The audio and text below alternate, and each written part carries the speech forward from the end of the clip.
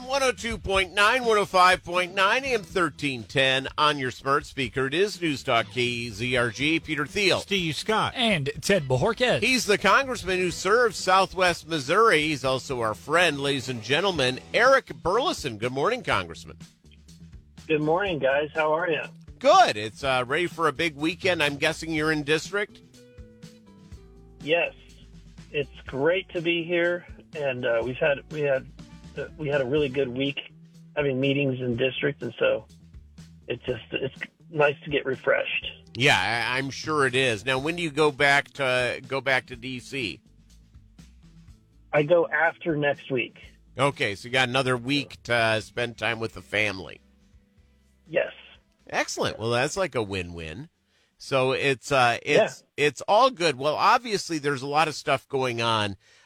There's been discussions about needed extra funding for FEMA because of what happened with the California hurricane, the fires in Maui, and now Florida. Do we actually need more funding for FEMA? I don't think so. I think we talked about this last week that I'm a big proponent of the private sector stepping up. I think that they do a much better job than FEMA does or any government entity.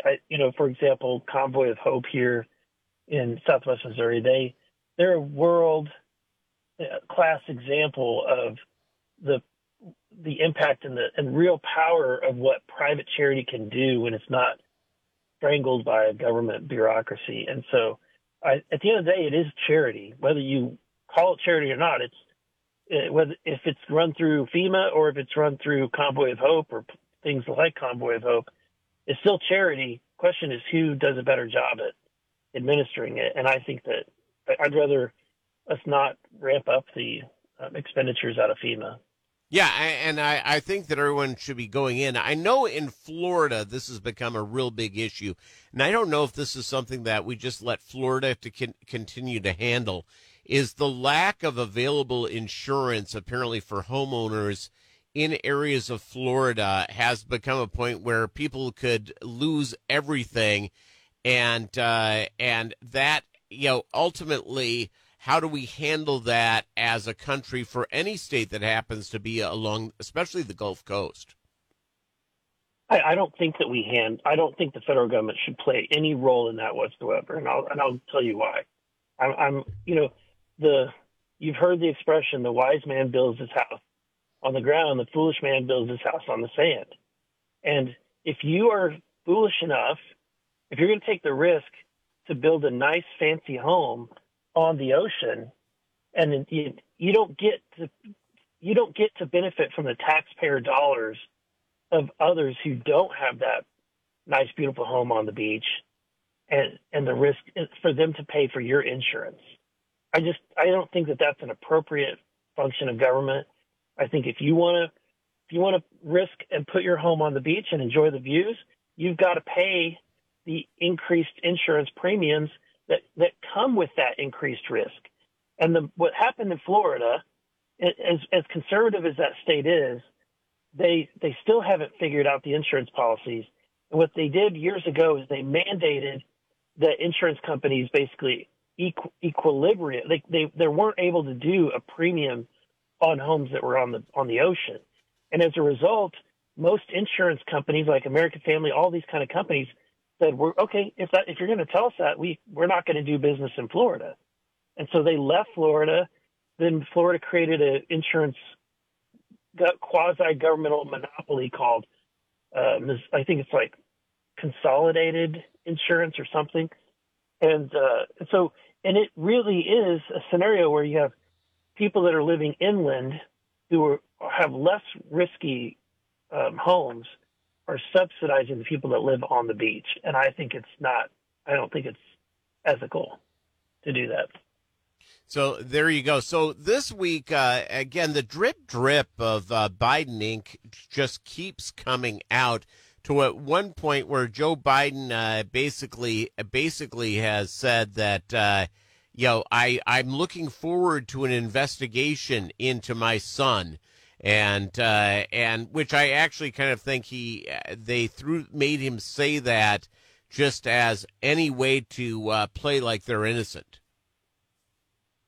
Yeah, no, I think that the more we find out, it's just becoming worse and worse. The latest one is that the National Archives submitted from a FOIA request from the Southern Legal Foundation that they had at least 5,400 emails where Joe Biden had used pseudonyms or fake names when he was sending emails. Peter, I don't know anybody that does that. I've never heard of an elected official who creates fake email accounts that are used his official email especially, and to do business. I have never, and the fact they know that of those 5,400, that a good chunk of them, more than 20% of them, were sent between these pseudonym accounts and Hunter Biden. So I think it's pretty obvious. We have requested a copy of these 5,400 emails, and obviously they're going to try to block us as long as they can, but we're going to fight to get them.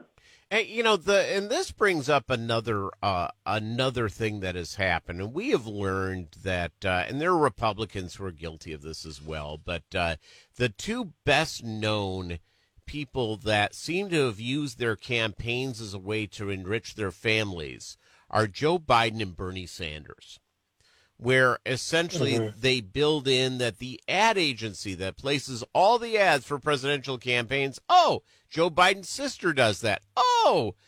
Bernie Sanders' wife does that. How can we get away from this loophole for people to enrich family members as part of being through either a campaign or through their political office? Yeah, I would think that would already be illegal. I'm surprised that they're able to get around those loopholes. I guess it's because they think that the buyer. So when somebody places an ad, you send when somebody places an ad for me as a political candidate, I'm sending my check to you. So when I'm buying an ad at KZRG, I'm sending a check to you guys, but then the people that I'm working through that are the advertiser agency, they do, the way I understand it, there's a commission check that's sent to them. Correct. And so I guess that's what you're talking about, is that the family member is getting the check. Yeah, they're getting the enumeration because of the buy. So they have a shell company that is that's an agency that goes through, and if they buy TV ads or radio ads, whatever it is, when it's buy through an agency, the agency sends money back based on a certain percentage of that buy, which could turn into, that's why Bernie Sanders, a Bolshevik, whose first job was at the age of 40, now has 3 homes. Yeah, well, that's pretty ridiculous. That, I don't need.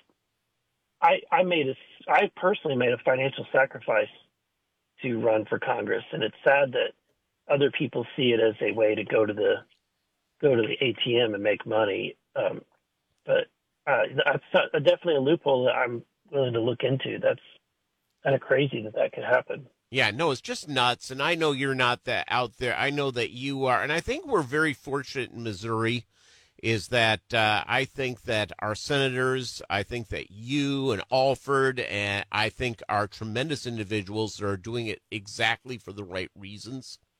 But unfortunately, we have these people who've been ensconced for a long time.